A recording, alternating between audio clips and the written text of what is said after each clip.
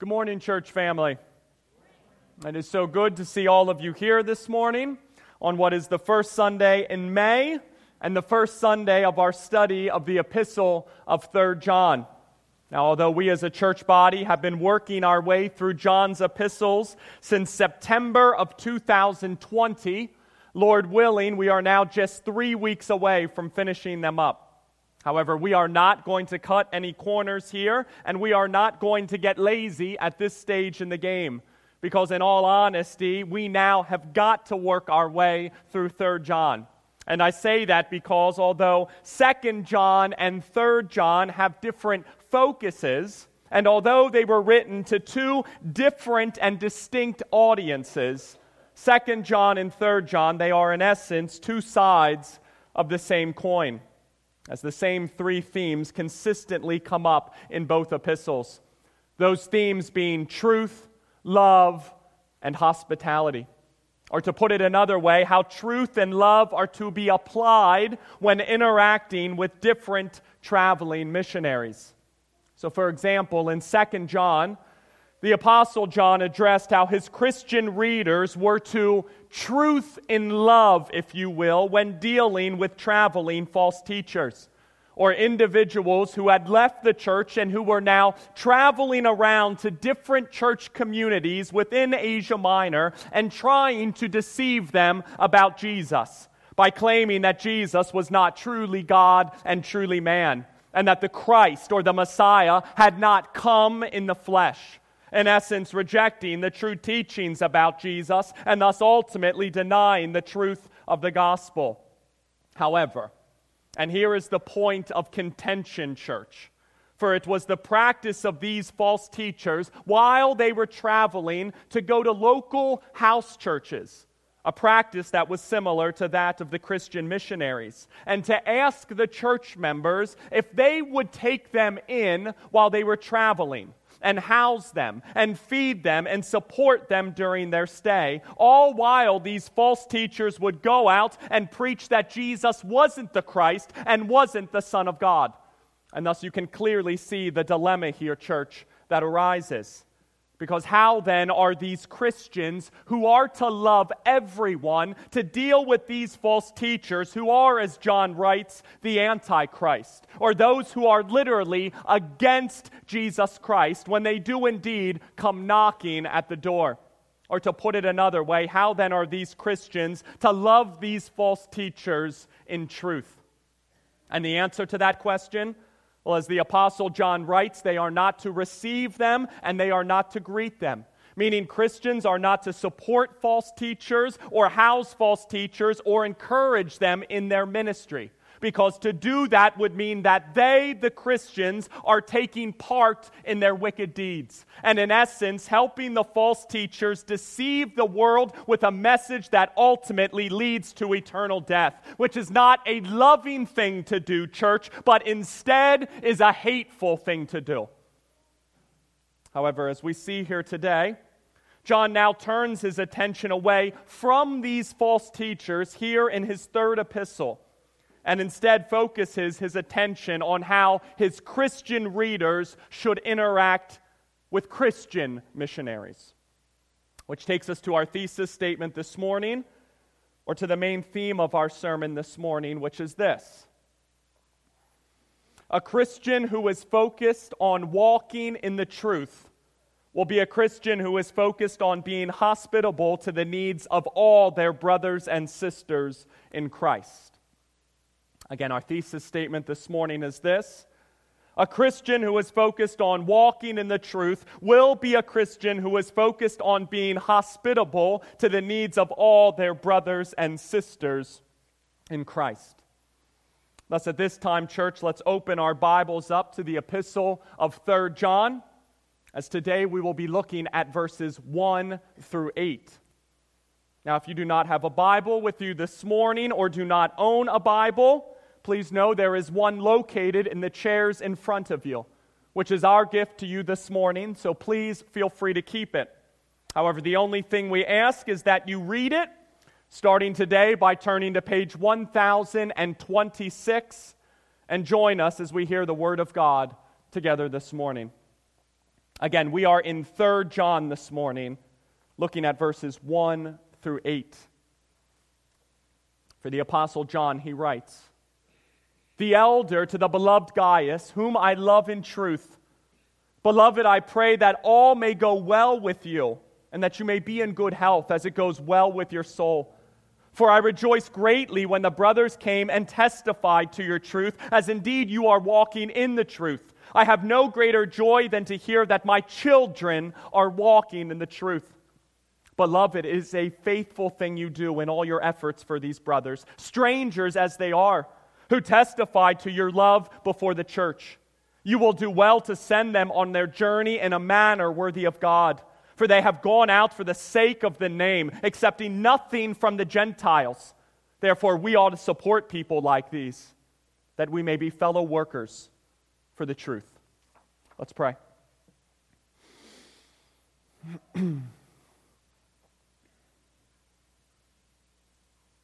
Heavenly Father, Lord, we thank you this morning for your mercy and grace. Lord, for the common grace to open our eyes this morning and to hear the birds chirp this morning, to breathe in oxygen this morning, and to be able to get out of bed. Lord, we thank you for your redemptive grace. We thank you for the grace you have given us to draw us to yourself, to open our eyes to the truth of the gospel, to open our ears to the truth of the gospel, and to soften our hearts to be able to have faith in you. Father, that is what binds us together this morning, our faith in Jesus Christ and in Christ alone. It guides and it leads us in how we interact with each other and how we love each other. For it is what binds us together with you and with each other. And how good it is to join together this morning to worship our most wonderful God. Father, we thank you for your word this morning. Father, I pray that you give me the words to speak, that they be bold and confident in you and in you alone, that they be humble, and that they speak your truth.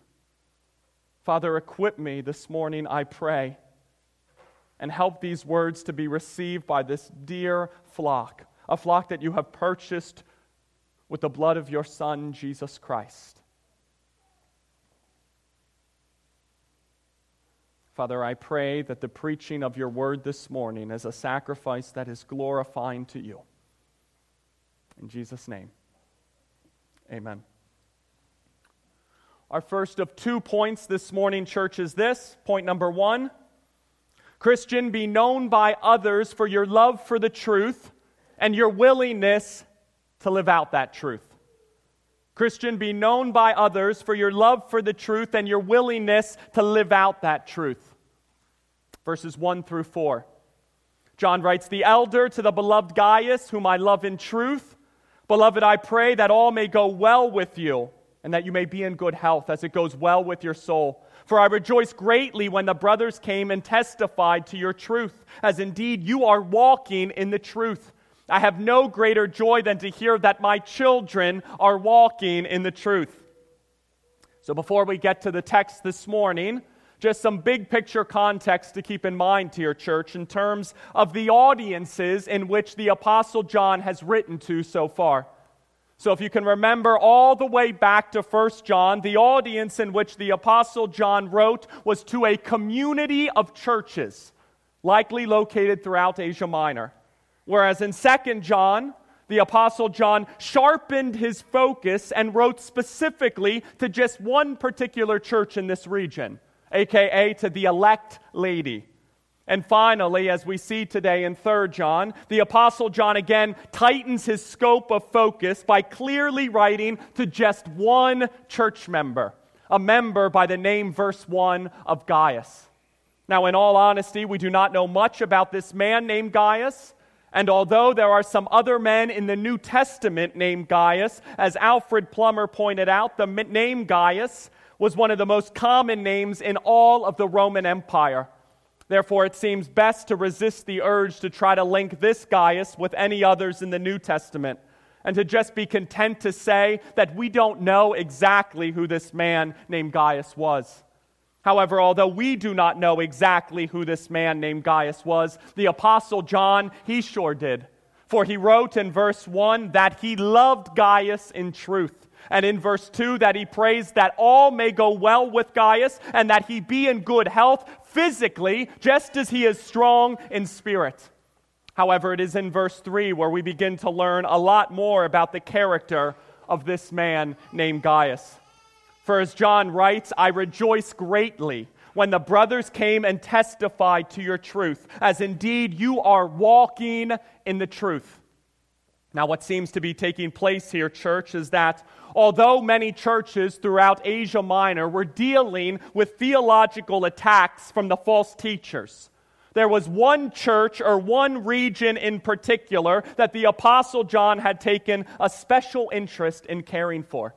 Therefore, in order to do so, he sent some brothers, as verse 3 notes, or some traveling missionaries to go to this church or to potentially a couple churches in this region in order to help them and to encourage them during this season of turmoil.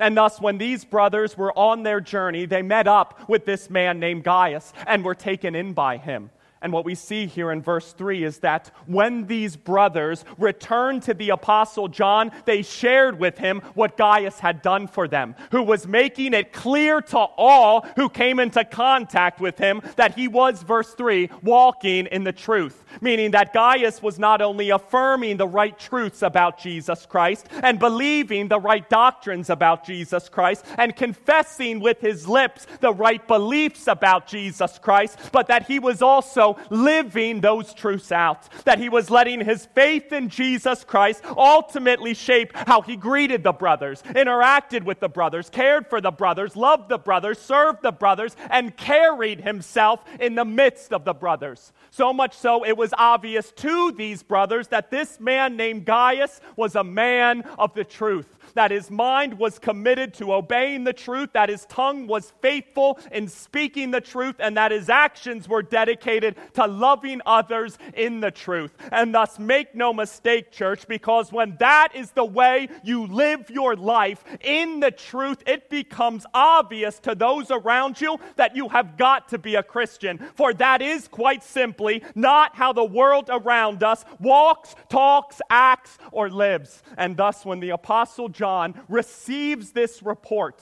and hears about the reputation and the character and the way in which this dear man is living out his life, John writes in verse 4, I have no greater joy than to hear that my children are walking in the truth.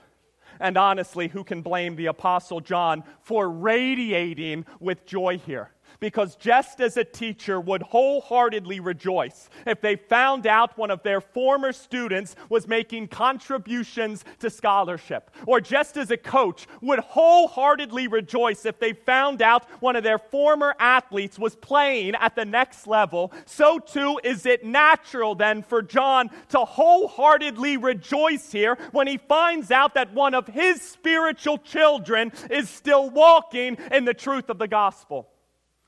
Now, I realize some of you might be sitting there thinking, okay, well, that is great for the Apostle John and all.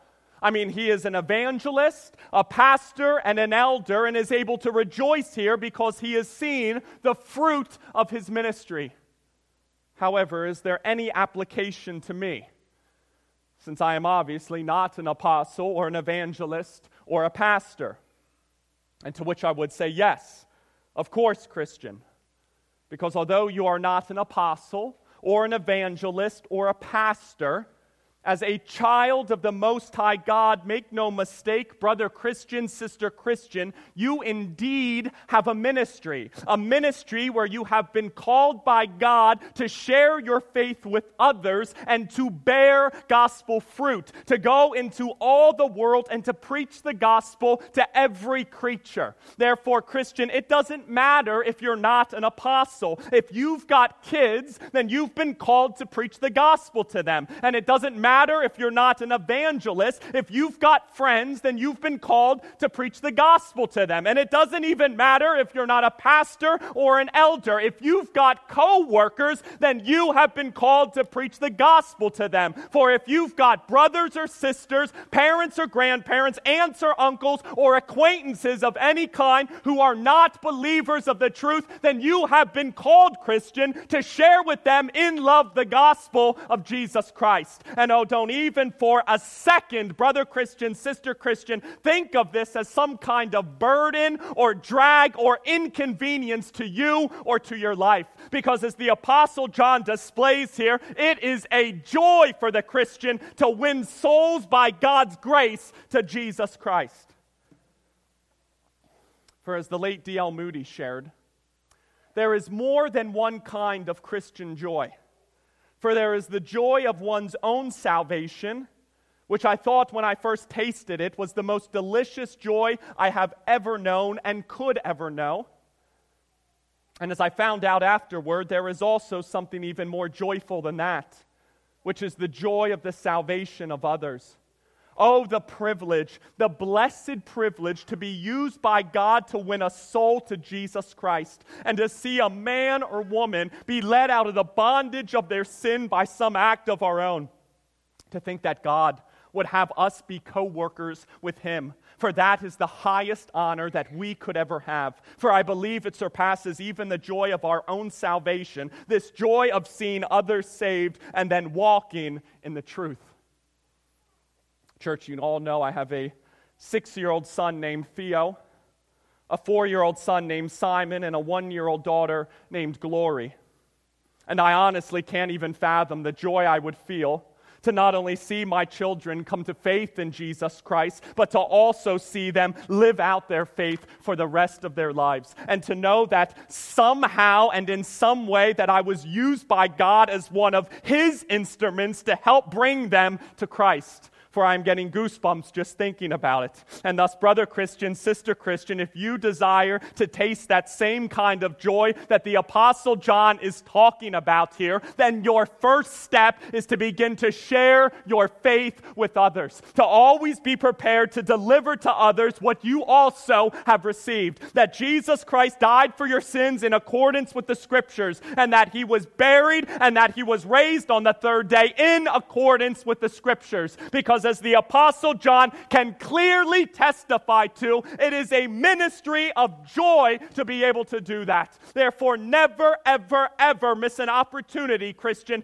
to share your faith, the gospel of Jesus Christ, with your kids, with your parents, with your aunts and your uncles, grandparents, co-workers, friends, acquaintances, and whoever else you come into contact with. Because through your preaching, Christian, God can sovereignly call those who you love to now walk faithfully in Him. Thus, what joy, what bliss, what delight we can experience, Christian, in the here and now to see that we have been used by God to win a soul to Jesus Christ. Thus, never be ashamed of sharing the gospel, Christian, for it is the power of God for salvation to everyone who believes.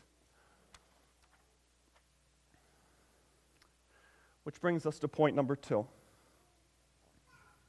Christians, serve all other Christians you come into contact with, especially those who have gone out for the sake of the name. Christians, serve all other Christians you come into contact with, especially those who have gone out for the sake of the name. Verses 5 through 8. Beloved, it is a faithful thing you do in all your efforts for these brothers, strangers as they are, who testify to your love before the church. You will do well to send them on their journey in a manner worthy of God, for they have gone out for the sake of the name, accepting nothing from the Gentiles. Therefore, we ought to support people like these, that we may be fellow workers for the truth.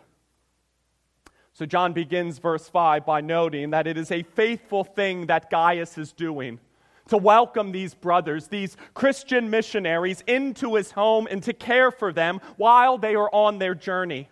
Especially since, verse 5, these brothers are strangers to Gaius. and that he does not know these men, he has never met these men, and thus he is not familiar with any of these men. Nevertheless, what allows Gaius to still welcome these men into his home and to greet them and to cook for them and care for them and pray for them and encourage them and to love them in a sacrificial manner is because of the common love and unity that they share together in the gospel of Jesus Christ. And thus for Gaius, it doesn't matter if they are strangers or newcomers. It doesn't matter if they are foreigners or aliens, for it does not even matter if they are immigrants or visitors or someone who he does not know, because if they are in Christ, then they are brothers together and members of the family of God together, which in turn directs and guides and leads Gaius to sacrificially loving them just as Jesus Christ loved us. And thus these brothers then, after experiencing the sacrificial love and care and hospitality of Gaius, they straight testified of his love before the church, which in turn calls John to write verse 6, that you, Gaius, will do well to send them on their journey in a manner worthy of God. In essence, saying to him, please, Gaius, simply keep on keeping on. Keep doing what you are doing. Keep greeting those missionaries. Keep receiving those missionaries. And verse 6, send them on their journey in a manner worthy of God. Meaning send them on their way refreshed and encouraged and fully supported with what they need in order to make it comfortably to their next stop. Whether that be food or clothing or footwear or money or anything else. But when these brothers leave your house, Gaius, and you send them on their way, you make sure you do it in a manner worthy of God. Now, why exactly is this so important to the Apostle John? That these servants of God be sent on their way in a manner worthy of God. And the answer is verses 7 and 8. Because they have gone out for the sake of the name, accepting nothing from the Gentiles. Therefore, we ought to support people like these, that we may be fellow workers for the truth. You see, church, these brothers who John is talking about here in verse 7, they have gone out into the world for the sake of the name, not for the sake of their own name, not for the sake of their own glory or for their own wealth, not for the sake of their own fame or their own fortune, but they have instead gone out for the sake of the name, for the sake of the glory of God Himself, to take His name into the world to people groups from every tongue, every tribe, and every nation. And these brothers, verse 7, they are accepting nothing from the Gentiles, and that they have decided to not be supported by the pagan or by the heathen or by any individual who is not a believer of Jesus Christ. Now, why have they decided to do that? Well, within the context of this letter, far too often it was the practice of false teachers to not only travel around and to spew falsehoods and to try to deceive the world, but they, the false teachers, would also then try to take advantage of those who heard and believed their message by asking them for money and for donations and for support, similar to what we see from the prosperity teachers on TV today. Therefore, in order for these Christian missionaries to distance themselves from the false teachers and their wicked practices, they decided to not be supported by the unbelieving world. And thus, if that is the case, then as the Apostle John makes clear in verse 8, then we ought to support people like these, that we may be fellow workers for the truth. That we ought to support people like these, that we may be fellow workers for the truth. Now, Faith Bible Fellowship Church, I know we have had a lot of new faces here now who have come within the past couple of months. And thus, I just want to make sure we are all on the same page with this. We, Faith Bible Fellowship Church, are a pro-missions church. For we have congregants here who work at mission agencies. We have congregants here who have served as missionaries. We as a church body are currently supporting 10 missionaries. And it is our goal as a church body to have 20% of our budget be solely dedicated to missionaries. So yeah, make no mistake, we are a pro-missions church here. Now, that does not mean, church, that we believe that each and every one of us here has been called by God to go and to be a missionary in Asia or in Africa or in South America.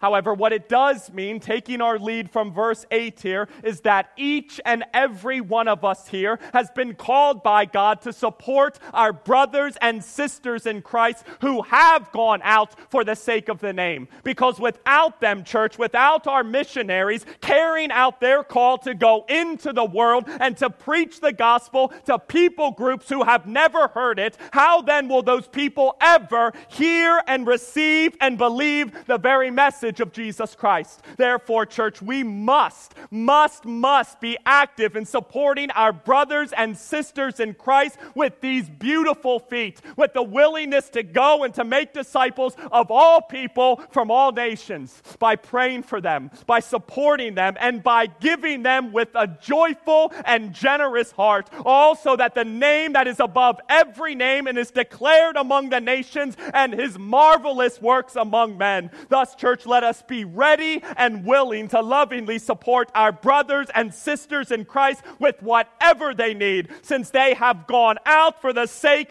of bringing glory to our God's most holy and wonderful name. Now, as we close this morning, church, I want to begin with the non-Christian who is here first. And non-Christian, I have some wonderful news for you today, because this truth, this message, this good news that missionaries literally travel all over the world to share with people groups from every tongue, every tribe, and every nation, you get to hear it this morning. Like right here, right now, the gospel, the good news of Jesus Christ, which goes something like this, that you non-Christian, as well as every other human being out there, is a sinner. Meaning we have all broken the law of God and thus have all sinned directly against our holy God. And unfortunately, here is the problem with that non-Christian. The wage of our sin, the cost of our sin, the price of our sin, it is that of death. Therefore, the only way that we can escape the punishment we deserve for our sin and be saved from our sin is by placing our faith in Jesus Christ, in the only one non-Christian who defeated sin, who defeated death, and can now offer us the gift of eternal life. Now, how exactly did he do that? You might be wondering, non-Christian. Well, first off, Jesus Christ, who is truly God, he literally came into this world as truly man and was born under the law of God, just like any of us. However, unlike us, Jesus Christ, he didn't break any of the laws of God, for he instead lived the life that we could never live, a life that was perfect and righteous and holy, a life that was completely free of sin. And thus Jesus Christ, he perfectly fulfilled the law of God for the children of God. However, non-Christian, that is not all that Jesus Christ accomplished. For the sinless Son of God also paid the price for our breaking of the law. Meaning Jesus Christ also bore the wrath of a holy God that we deserve for our sins. And thus Jesus Christ was crucified and crushed on a cross at Calvary in our place and died a sinner's death as our very substitute. The righteous Son of God dying in place of the unrighteous and wicked sinners.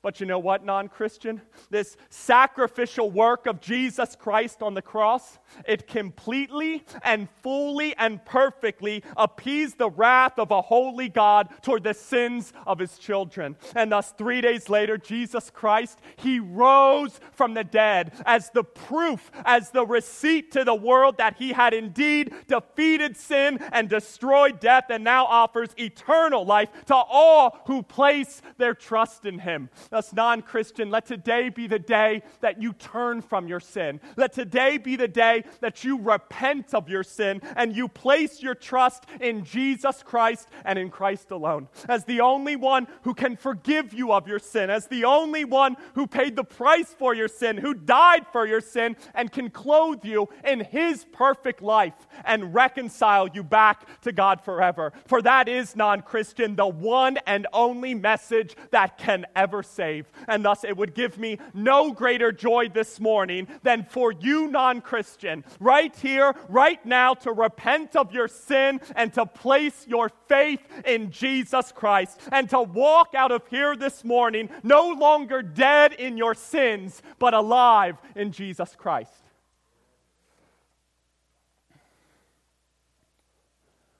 And to the Christian who is here this morning, brother Christian, sister Christian, although there was a lot of content to unpack here today, I think it can all be tied and applied to our lives quite well if we close this morning by focusing our attention on verse 7, where the Apostle John, as he was discussing the brothers, wrote, "For they have gone out for the sake of the name." For that, quite simply, church, was their motivation. For they went out so that the name of Jesus Christ might be further proclaimed and praised and glorified throughout the world. Now, to build on this theme a little bit this morning, Christian, what then is your motivation for doing all that you do? For example, Christian, what motivates you to share your faith with your children and with others?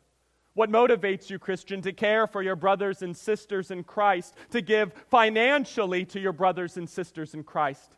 Is it so you can boast about how great you are? Is it so you can gloat about how much money you give? Is it so you can brag about how wonderful your name is? Or is it, to echo the words of John the Baptist, so that the name of Jesus Christ may increase and so that your name may decrease? I read a story this week written by the son of the missionary Hudson Taylor. And he wrote that in 1890, Hudson Taylor was scheduled to speak at a large church in Australia. And before a crowded audience, the moderator at the church spoke eloquent, well-chosen words and phrases of what had been accomplished in China through Hudson Taylor's efforts, before finally introducing him to the audience as our illustrious guest. However, when Taylor finally did step into the pulpit, he was quiet for a moment. And then he said to the audience, "Dear friends, I am the little servant of an illustrious master." Brother Christian, sister Christian, as I mentioned earlier, we all here have a ministry in this life. And thus, if you look at your life this morning, Christian, and you notice that you aren't sharing the gospel openly and publicly and candidly with others because you don't want that to hurt your reputation at work, or if you look at your life this morning, Christian, and you notice that you aren't supporting or giving freely and joyfully to your brothers and sisters in Christ because you want that money so that you can keep up with the Joneses, then whose name are you really living for, Christian? For the sake of your name? For your glory, for your honor, and for your praise, or for the sake of the name of Jesus Christ? Because if you are unwilling to share the gospel of Jesus Christ because it might negatively affect your reputation at work, or if you refuse to support and care for the needs of your brothers and sisters in Christ because you want that money so that you can afford the pride of life, then make no mistake, for your actions preach yourself and your name and not the name of Jesus Christ. And thus what we must never forget, Christian, is that we were bought with a price, that we are not our own, and that we do not live for ourselves anymore, but instead we live for the glory of our illustrious Master, our Master who predestined us, called us, regenerated us, justified us, who is sanctifying us, and who will eternally glorify us. For we now live for the one Christian who ultimately accomplished and gave to us everything we will ever need through eternity. Therefore, for us to preach or exalt or to boast in ourselves, Christian, that practice should forever be excluded from our lives. Because everything we do now, Christian, and I mean everything, is to be done for the sake of one name and for one name alone, for the sake of the name of Jesus Christ. For I am telling you, church, it is now our heart's ultimate desire as the redeemed as the children of God for the name of Jesus Christ to increase and for our names to decrease. Thus walk out of here this morning, church, in the joy of the Lord, knowing that you no longer have to live for your sins or for yourself, but because of God's mercy and grace, you can now live, church, for the sake of your illustrious Master, for the sake of Christ. Thus live, Christian, live forever in Jesus Christ. Church, it is my prayer that we as a church body simply know who we are in Jesus Christ. For apart from Christ, we were dead in our trespasses, following after the course of this world, not righteous, not seeking the things of God, and in no way understanding. However, God, being rich in mercy because of the great love in which He loved us, made us alive together in Christ. For by grace and grace alone we have been saved. Therefore, as the redeemed, we owe our salvation to you and only you, God. For we did not save ourselves, but our salvation is the gift of God, not the result of works, so that no one can boast. Therefore, help us, Father, in everything we do to do for the sake of your name. Help us, Lord, to share our faith with everyone we know. And for those who we cannot share the gospel with, let us be quick to support those who can. Our brothers and our sisters in Christ who have taken up the call to go into the world and to preach the gospel to all nations. For that is the body of Jesus Christ, working together and using their diverse giftings for the sake of the name, also that we may decrease, and so that our illustrious and glorious Master and His wonderful name be preached and increased throughout His created order. Let's pray, church.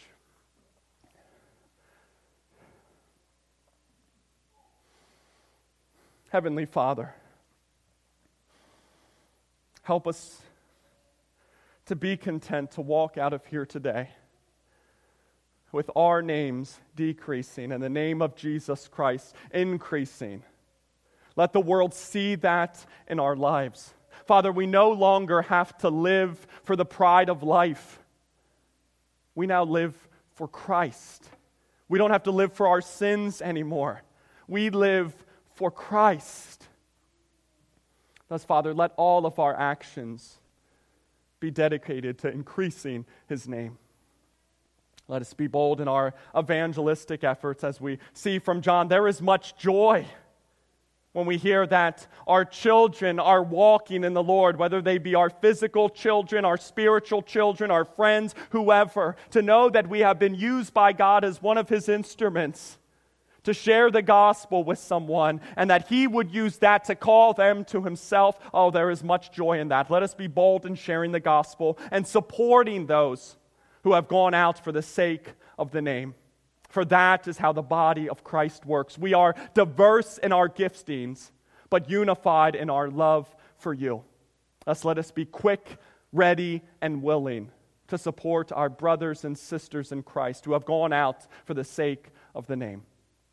In Jesus' name, amen.